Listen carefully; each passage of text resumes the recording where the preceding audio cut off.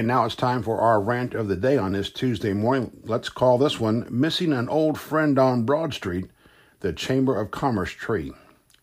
For years, the big tree in front of the Rome City Auditorium served as a key player in the community's Christmas celebration. Decorated by city crews each November, it was the tree that Santa would ignite at the end of the Rome Christmas parade. It was a signal to begin at least one phase of the Christmas season. But that tree was deemed to be in ICU and was removed in 2011 after it was declared to be on the way out. Down it came, and the space was later used for the plaza and statue honoring Admiral John Towers.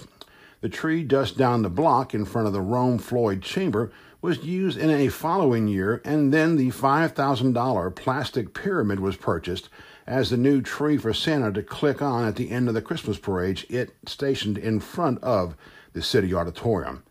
A few of us in town had hoped they'd shift back to the chamber tree, mostly because something seemed, artificial about a highly decorated tree city using a pile of plastic to welcome in the Christmas season. Then again, plastic seems to be what Christmas is about these days.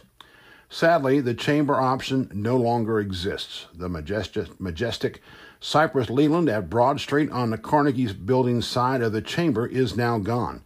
At last check on Friday, some of the stump remained, but it too will be removed very soon.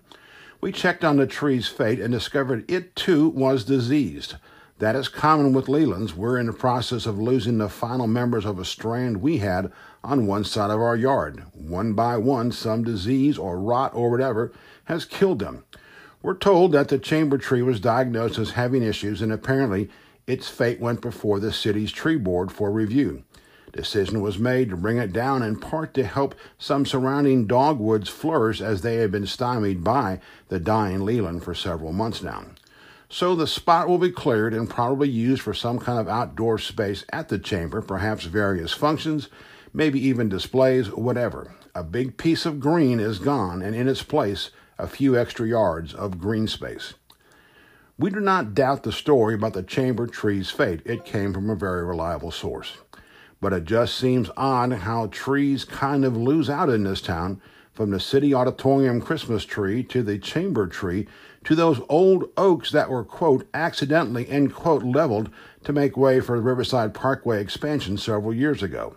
Apparently, we're now stuck with that pile of plastic tree becoming the permanent Christmas tree on Broad Street. That is, unless we flip the parade route and end rather than begin the parade at Broad Street and First Avenue at Southeastern Mills and River Dog Outpost. There's a beautiful tree there, and it usually has some wonderful decorations during the Christmas season. Wait a second. That tree's still there, isn't it?